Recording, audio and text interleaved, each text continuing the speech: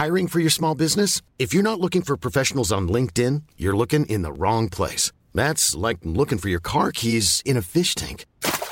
LinkedIn helps you hire professionals you can't find anywhere else, even those who aren't actively searching for a new job but might be open to the perfect role. In a given month, over 70% of LinkedIn users don't even visit other leading job sites. So start looking in the right place. With LinkedIn, you can hire professionals like a professional. Post your free job on linkedin.com/people today.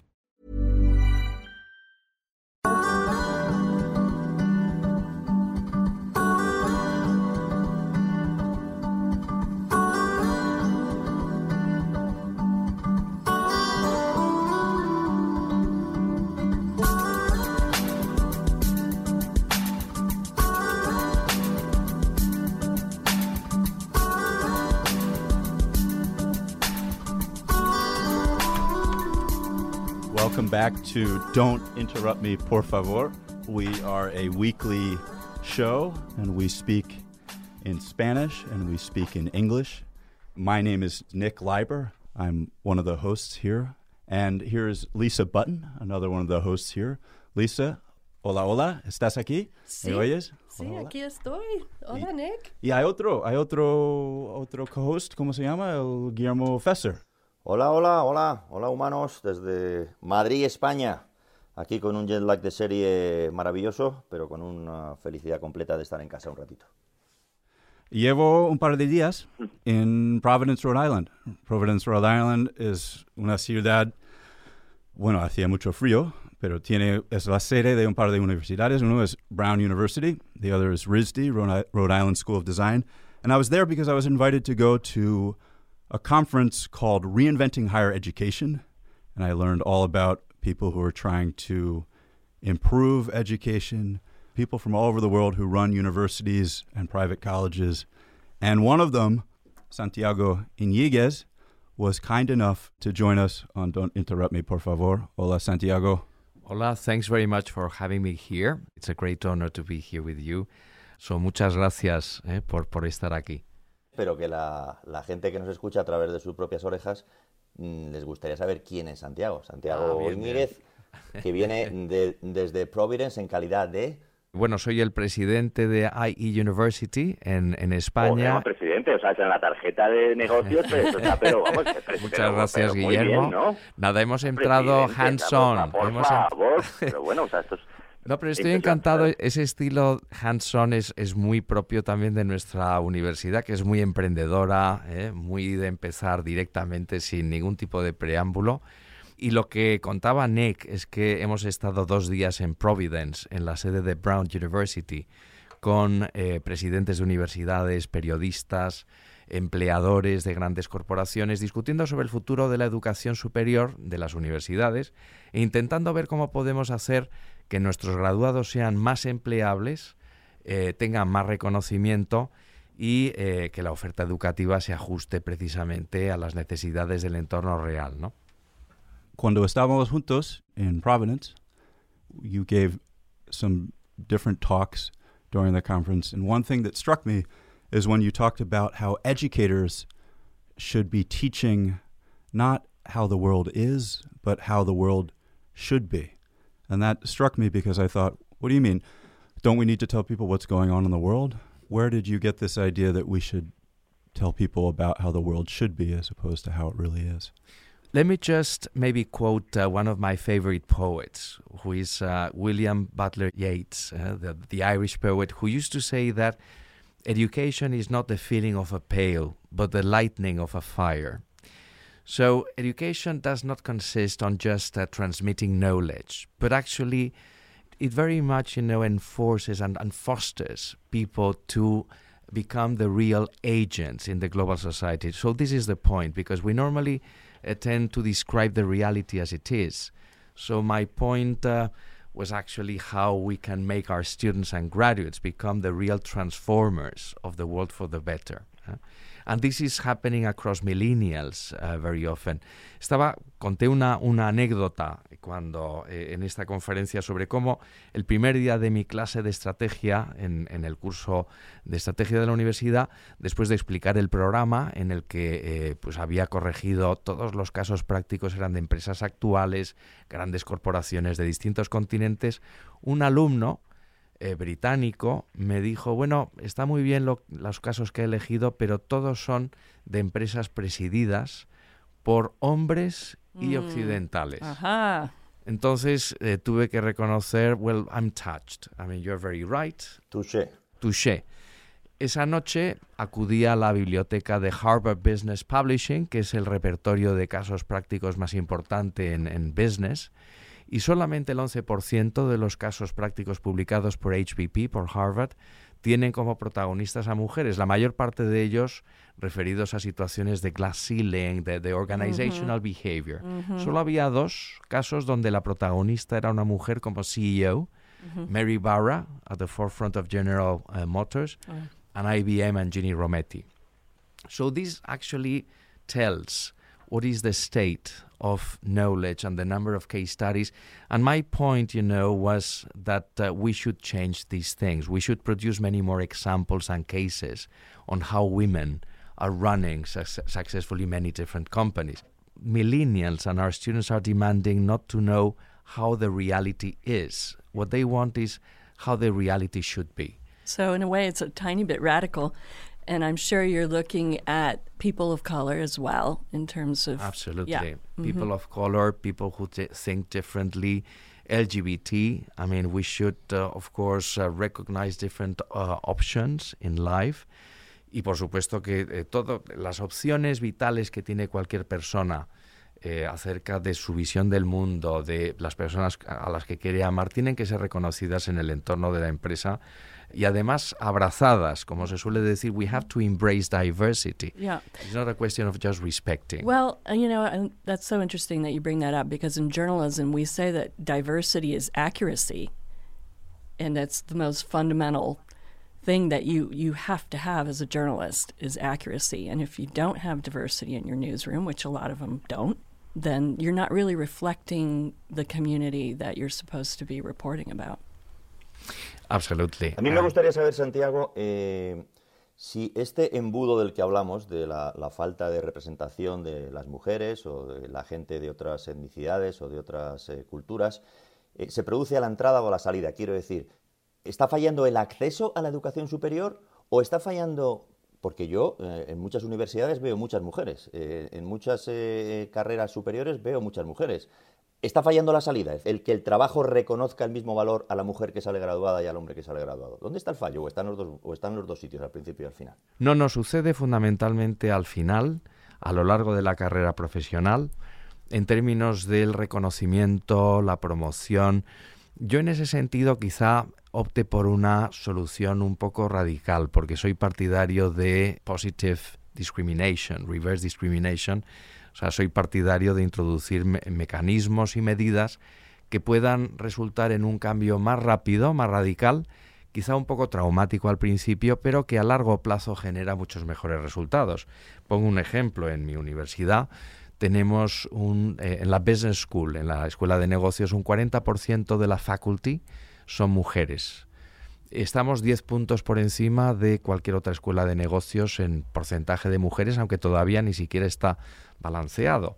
Pero el resto de las escuelas de negocios cuentan con una faculty, con un claustro fundamentalmente masculino.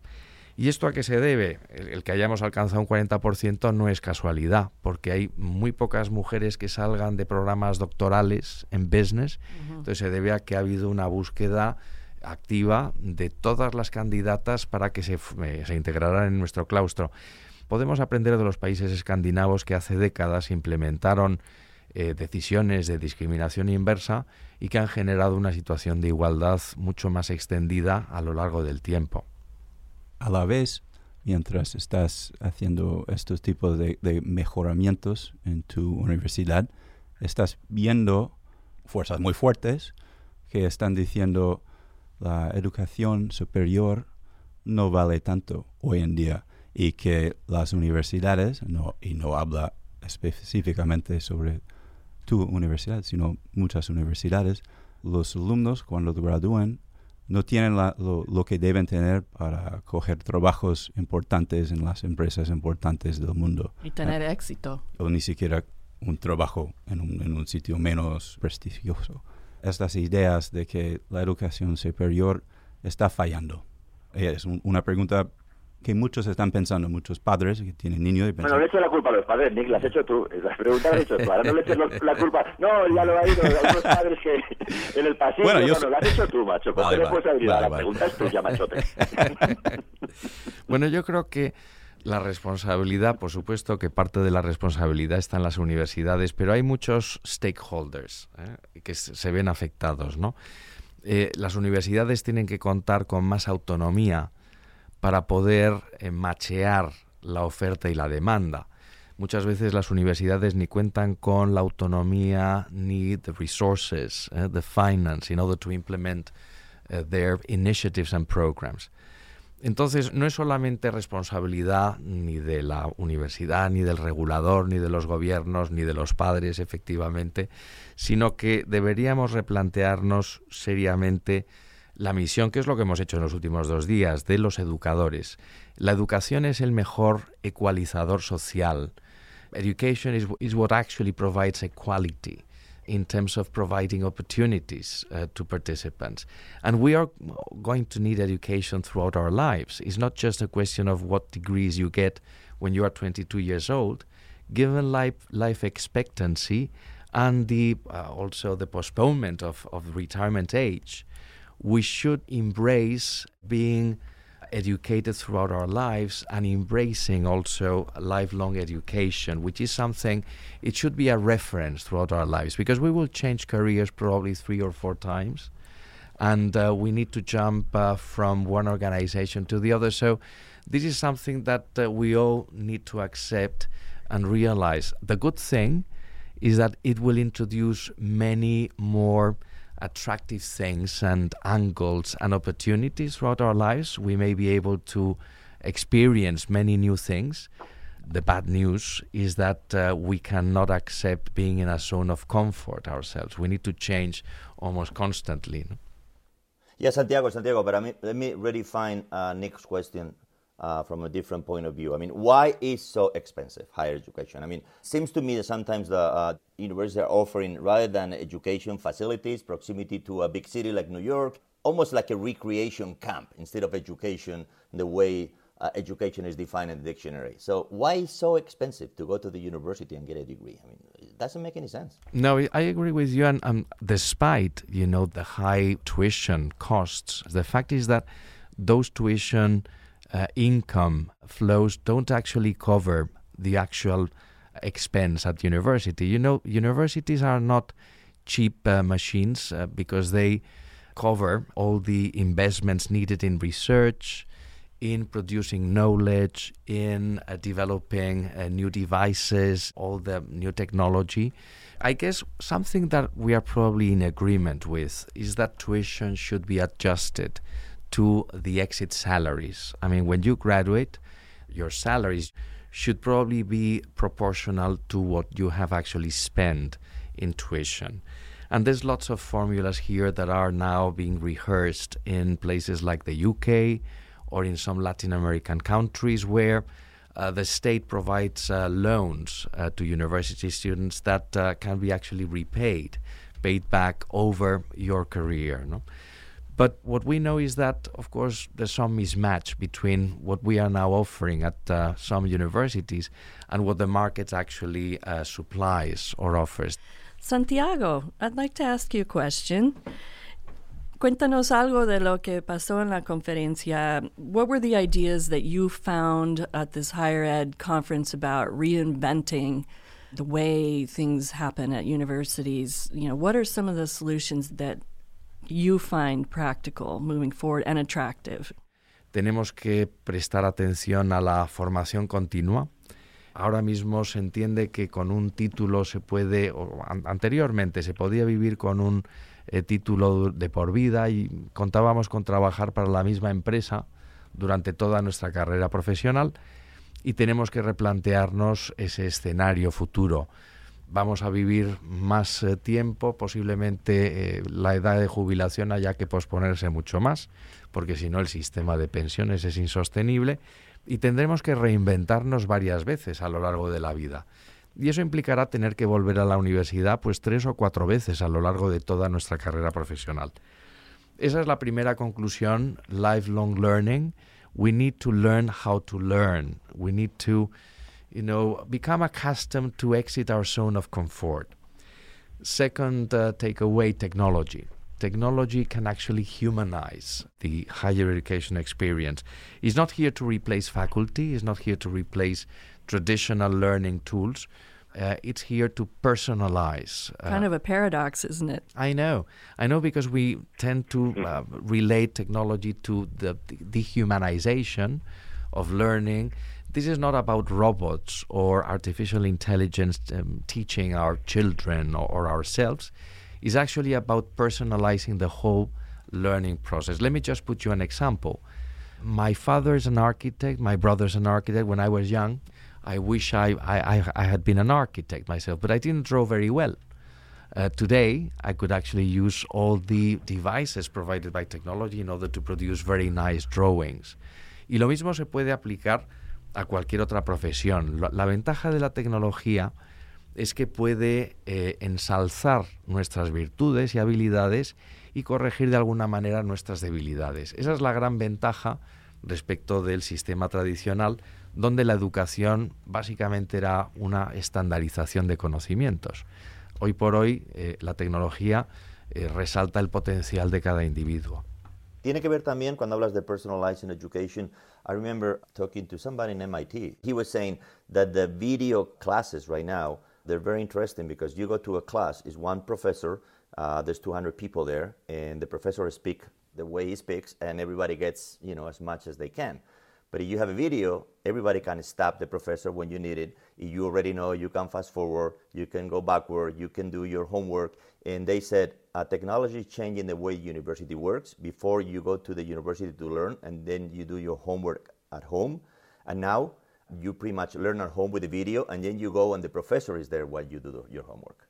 Absolutely, and this is what sometimes referred to as flipping the class. You can actually learn beforehand most of the knowledge that was formerly learned at the class from the master. Mm-hmm. But now the role of the professor has changed dramatically. It's not anymore the master who lectures in class, but actually it's the orchestrator of the whole learning experience. You can now have access to infinite information on internet, and many times the students have more updated information than the professor herself. The whole learning system has changed, and technology, this is the big advantage, can enhance the learning, become much more personalized and adapted to the individual, to her tastes, to her weaknesses and strengths. So this is the big, contribution, I guess. Can I stop you and interrupt you and make a bad joke? If you flip over the whole class, and this is a bad joke, you're going to be able to collect a lot of the change on the floor. And, we do that. So back, it's not a good joke. So but back at the conference, a woman from MIT got up and she talked about these online classes. And she talked about something that struck me, again, it was pretty cool that they're doing at MIT. They're basically saying, take our online class for, I think, very little, maybe even free. And then the people who do the best on the online class, we're going to invite you onto the campus. And you're going to get to come onto the MIT campus. And you're not going to have to pay, but you're going to be in a cohort and you're going to get to do MIT courses. And who's going to pay for this? Well, an employer who wants to have their employee learn more. And that seemed fairly innovative, and seemed like a way where you can both decrease cost and increase access to education. Hey, I'm Ryan Reynolds. Recently, I asked Mint Mobile's legal team if big wireless companies are allowed to raise prices due to inflation. They said yes. And then when I asked if raising prices technically violates those onerous 2-year contracts, they said, "What the f*** are you talking about, you insane Hollywood ass f- So to recap, we're cutting the price of Mint Unlimited from $30 a month to just $15 a month. Give it a try at mintmobile.com/switch. $45 up front for 3 months plus taxes and fees. Promo rate for new customers for limited time. Unlimited more than 40 gigabytes per month. Slows full terms at mintmobile.com. It's a very interesting approach, but to be very honest, I don't think that the so-called MOOCs, the massive online open courses, that made a very strong promise years ago. They were supposed to reach out to the universal population worldwide and to provide the same effects as formal education. The fact is that after the years, MOOCs have been attended mostly by already graduates from leading universities. The problem of accessing this stream of knowledge that you were mentioning is not a question of being willing to attend those MOOCs. Is actually a question of broadband, the width that you may have in Africa or in Latin America. So, entonces deja fuera las mismas personas que antes, ¿verdad? Efectivamente. El problema de los MOOCs es que no han cumplido la promesa que se hacía. Ciertamente han servido para divulgar y distribuir conocimiento de manera masiva y además en muchos de los casos de forma gratuita, pero los consumidores de estos MOOCs han sido los estudiantes de siempre. Realmente la formación reglada, la formación universitaria además tiene un componente experiencial, lo que es vivir en la universidad, que no pueden satisfacer, desgraciadamente. Hombre, a ver cómo vas a conocer a una chica en la cafetería si no entrando en internet con uno de estos MOOCs, ¿no? Efectivamente. Yo creo que parte, sobre todo especialmente en los campus americanos, la gran parte de la experiencia es estar disfrutando y sintiéndote que eres un adulto y desarrollando tu vida en ese campus, ¿no? Pero no es solamente eso. Yo pienso porque una vez yo conocí a una maestra. Ella estudió en Harvard, pienso, y me dijo, ¿sabes que realmente tú puedes encontrar al mismo nivel de profesor en cualquier universidad en este país que encuentras en Harvard? Es el nivel de los otros estudiantes que vas a conocer, que eso es lo que estás pagando para eso. Es lo que ella me dijo, no sé si es... Sí, puede ser, ¿no? Networking, es pregunta It's the networking. Sin duda, yo creo que la experiencia comprende, además de efectivamente la posibilidad de encontrar pareja, como dice Guillermo, y hay un importante número de parejas que se conocen estudiando en la universidad, pero hay todo lo que se podría calificar como un feedback animal, permitidme la expresión, que solamente se vive en la experiencia face-to-face. La formación online es muy intensa desde el punto de vista de conocimiento intelectual y además mantiene el momentum educativo, pero la experiencia de estar en clase respirando y viendo físicamente a tus colleagues is something that cannot actually be replaced still by machines, ¿no? Entonces la experiencia, además de efectivamente empezar a hacer networking con personas que pueden transformar la profesión que estás estudiando en el futuro o pertenecer, todavía efectivamente hay cierto elitismo, a un determinado grupo social. Entonces, la educación debería ser un instrumento de igualación, de fraternidad, utilizando todos los valores revolucionarios que quizá habría que rescatar, y sin embargo, pues en algunos casos todavía es un filtro demasiado elitista, ¿no? Que no permite esa movilidad social. One of the presidents of a Turkish university, the University of Koç, how do you pronounce it? In Turkey, it's Koç. Koç, thank you, Santiago. Was talking about... Creo que es Universidad de Koç. Es Koç. es una bebida. No. He was talking... Perdón, es el retraso por la línea Madrid-Nueva York que llega tarde. Pero sí, creo que es Koç, se confirma. Él decía que the university, in his mind, is an appointment between generations, between young people and the next generation. He said, let's not try to overthink this. This is people sharing knowledge. He also talked about...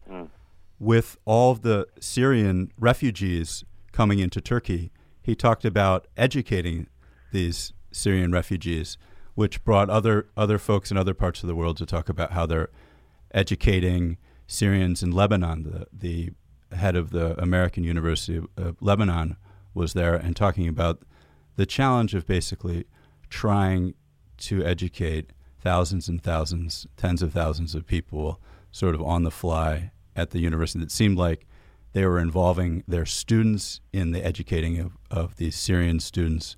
It was pretty amazing. It was using these people who have been through the classes for a while to then bring them into the classroom and try to do their best to help. This sort of social role of universities that was emphasized at this talk. And can you reflect on that, Santiago? Sure. And I guess that universities should play this role of being the crucible of cultures and people and generations. Going back to this idea of lifelong education, since we may see senior professionals coming back to universities, there's an ideal potential combination of cross-generational profiles there, where people with 60 years old can actually share their knowledge and experience and networking with the youngsters, and the young people, the millennials, and even members of younger generations can actually play this reverse coaching role of teaching the senior guys how to manage technology and how to cope with the new challenges of the world. So there's a very enriching potential experience there of bringing all these guys together.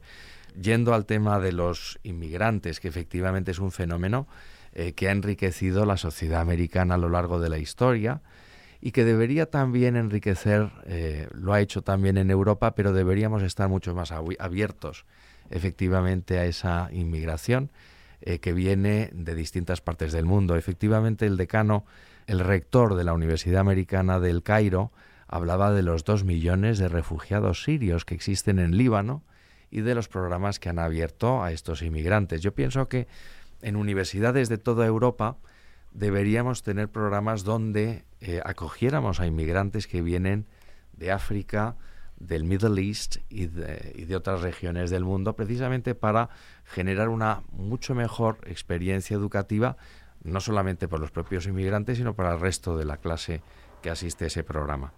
A mí me gustaría, y creo que Nick quiere mencionarlo un poco más adelante, porque creo que ha salido en esta cumbre que habéis tenido, Reinventing Higher Education, Artificial Intelligence, pero tengo una preocupación. I'm a little scared about artificial intelligence in the way that is led by the corporation, by the private companies. So if the algorithms that we're going to be using are the algorithms that are good for those companies, I don't know what kind of world, what kind of education are we going to create?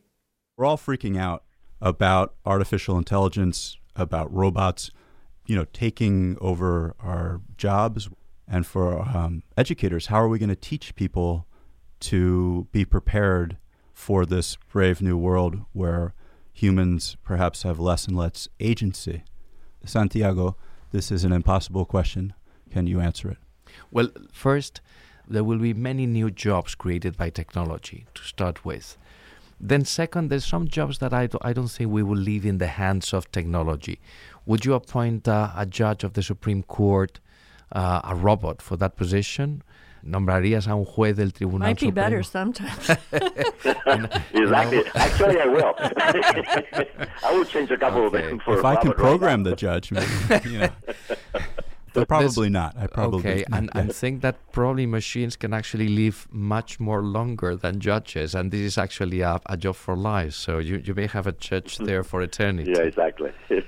Y el tercer punto es que todavía se tardará cierto tiempo hasta que se produzca esta transformación. Ya sabéis que los profetas de la tecnología, de todo lo que es este movimiento generado en Silicon Valley, piensan que se va a producir un cambio prácticamente en una década, pero los expertos también dicen que no se va a producir a ese ritmo y que en los próximos 3 décadas la tecnología no va a sustituir todo el entorno profesional. Dicho esto, lo que sí que tenemos que empezar a tener más cuidado es con todas las suposiciones que hay detrás de la elaboración, de la fabricación de estos algoritmos que antes comentabas. Pero yo pienso que la tecnología va a humanizar mucho más el entorno educativo, va a resolver algunas deficiencias que existen, se va a adaptar, ya se está haciendo, por ejemplo, adaptaciones pues para casos de autismo, pero imaginemos gente que tiene, también se hace ya dislexia o problemas de falta de atención. En todos estos casos, la tecnología va a hacer que la experiencia educativa sea mucho más rica y más efectiva, y se va a adaptar a las características de cada individuo. No, a mí me parece que chiquilla el robot bien, está, ¿no? espera, el robot. Don't interrupt me, por favor. It's the don't interrupt me, por favor. Robot, I'm sorry, Nick Kleiber is being replaced. Adiós. Se acabó el joke.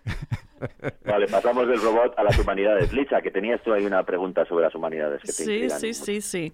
Bueno, yo creo que algo que me tiene preocupada es que veo que con el énfasis en tecnología que los estudiantes y sus padres ahora están haciendo un empuje más para estudiar en esos campos, ¿no? De tecnología y eso. What about the humanities? What's happening with literature?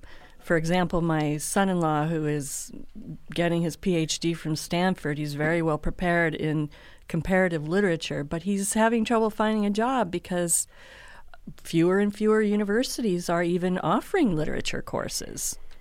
I think that's an error because actually humanities provide to our students that basis for becoming global citizens that the university aims for.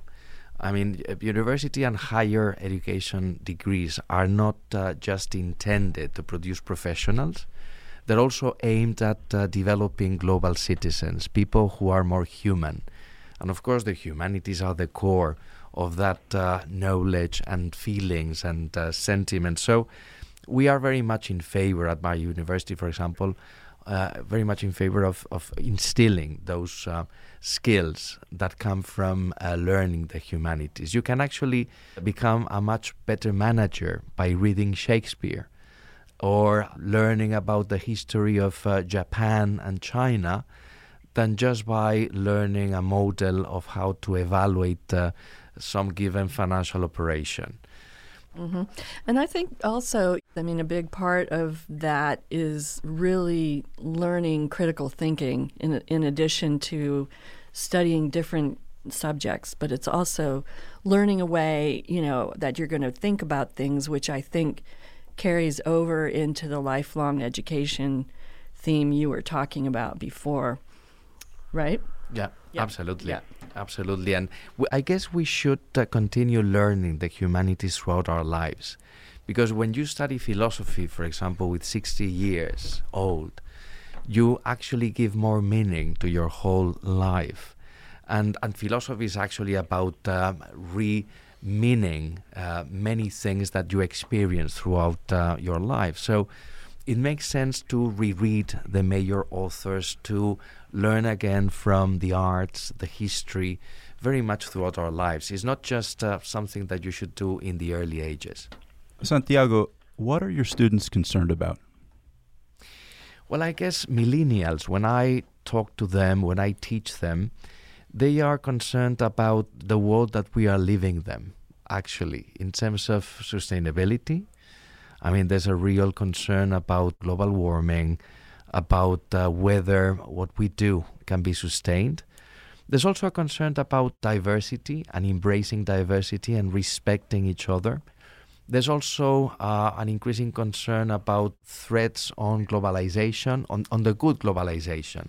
Populism. And if you, si miramos realmente quiénes son las partes de la sociedad que apoyan las opciones populistas o nacionalistas, con muy raras excepciones, son realmente segmentos de la población que se han quedado abandonados a lo largo de los años, que no han tenido quizá la posibilidad de formarse en digital skills y por lo tanto han ido despegándose de la vida política y social y son los que votan en un sentido de castigo opciones mucho más populistas. Son personas que un trabajo, perdona, es un trabajo, como dices tú, es también una raza, son las dos cosas. Es decir, en Estados Unidos se habla de la mayoría blanca que empieza a ser minoría blanca y que están en esa categoría que hablas tú, de empresas o de una distribución de poder que ahora mismo está a punto de ser antigua y que no quieren cederla, claro. Sí, no, y ciertamente son partes de la población que tienen que ver con pues lógicamente la extracción social, la formación, las expectativas que existían hace algunos años y que a lo mejor no se han cumplido, el desmantelamiento del estado del bienestar, que también se ha producido en Estados Unidos claramente y que amenaza con producirse en Europa. En Reino Unido claramente hay una distinción muy clara entre los segmentos de la población que han apoyado Brexit y los que han sido contrarios a Brexit, ¿no?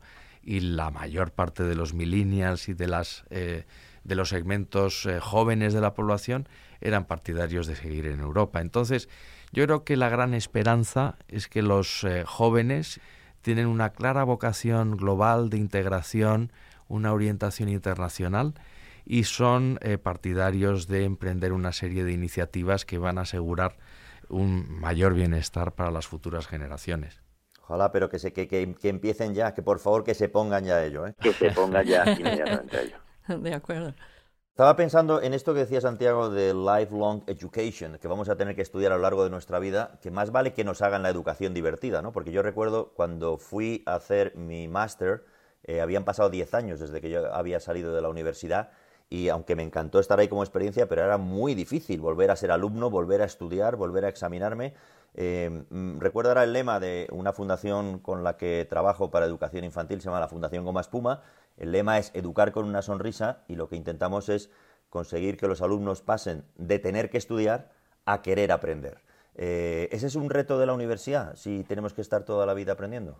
Sin duda, y a pesar de que Aristóteles decía que la educación no debe ser una experiencia divertida, porque era de los que pensaba que, en fin, tenía que haber cierto esfuerzo, cierta disciplina. Es decir, sin ese esfuerzo personal es difícil aprender, pero sin duda que se puede experimentar una experiencia de disfrute, más un disfrute intelectual que un disfrute físico, yo diría. Pero de nuevo las tecnologías lo que proporcionan es la oportunidad de personalizar el aprendizaje a los propios gustos, aficiones. Si, por ejemplo, en vez del típico ejemplo que se utilizaba para aprender física o matemáticas, de el tren A sale de la ciudad B en este momento, se pueden poner ejemplos relacionados con el fútbol o con el deporte favorito del que esté aprendiendo o con la afición. Es decir, se puede hacer la experiencia de aprendizaje mucho más divertida, más efectiva. I'm going to ask my robot to answer that question. Bueno, we're here at Don't Interrupt Me, por favor. And we're talking with Santiago Íñiguez, president of IE University. Muchas gracias, Santiago, por estar con nosotros. Muchas Hemos aprendido gracias. cosas, Santiago Íñiguez, de los Íñiguez de toda la vida. Muchas gracias por haberte desplazado hasta nuestras amplísimas instalaciones de Radio Kingston. Y yo me despido desde Madrid, humanos. Me marcho. Adiós, Lisa. Adiós. Hasta la próxima. Muchas gracias. Con vosotros como siempre. Adiós. Adiós.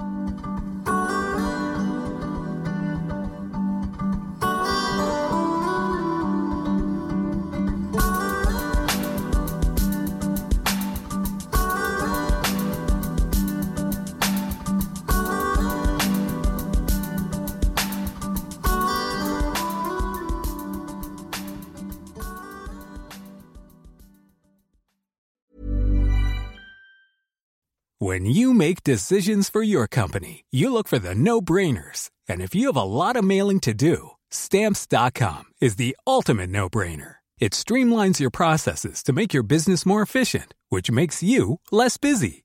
Mail checks, invoices, legal documents, and everything you need to keep your business running with Stamps.com. Seamlessly connect with every major marketplace and shopping cart. Schedule package pickups and see your cheapest and fastest shipping options from different carriers, with rates up to 89% off USPS and UPS rates. And with the Stamps.com mobile app, you can take care of mailing and shipping wherever you are. Make the same no-brainer decision as over 1 million other businesses with Stamps.com. Sign up with code PROGRAM for a 4-week trial, plus free postage and a free digital scale. No long-term commitments or contracts. That's Stamps.com. Code PROGRAM.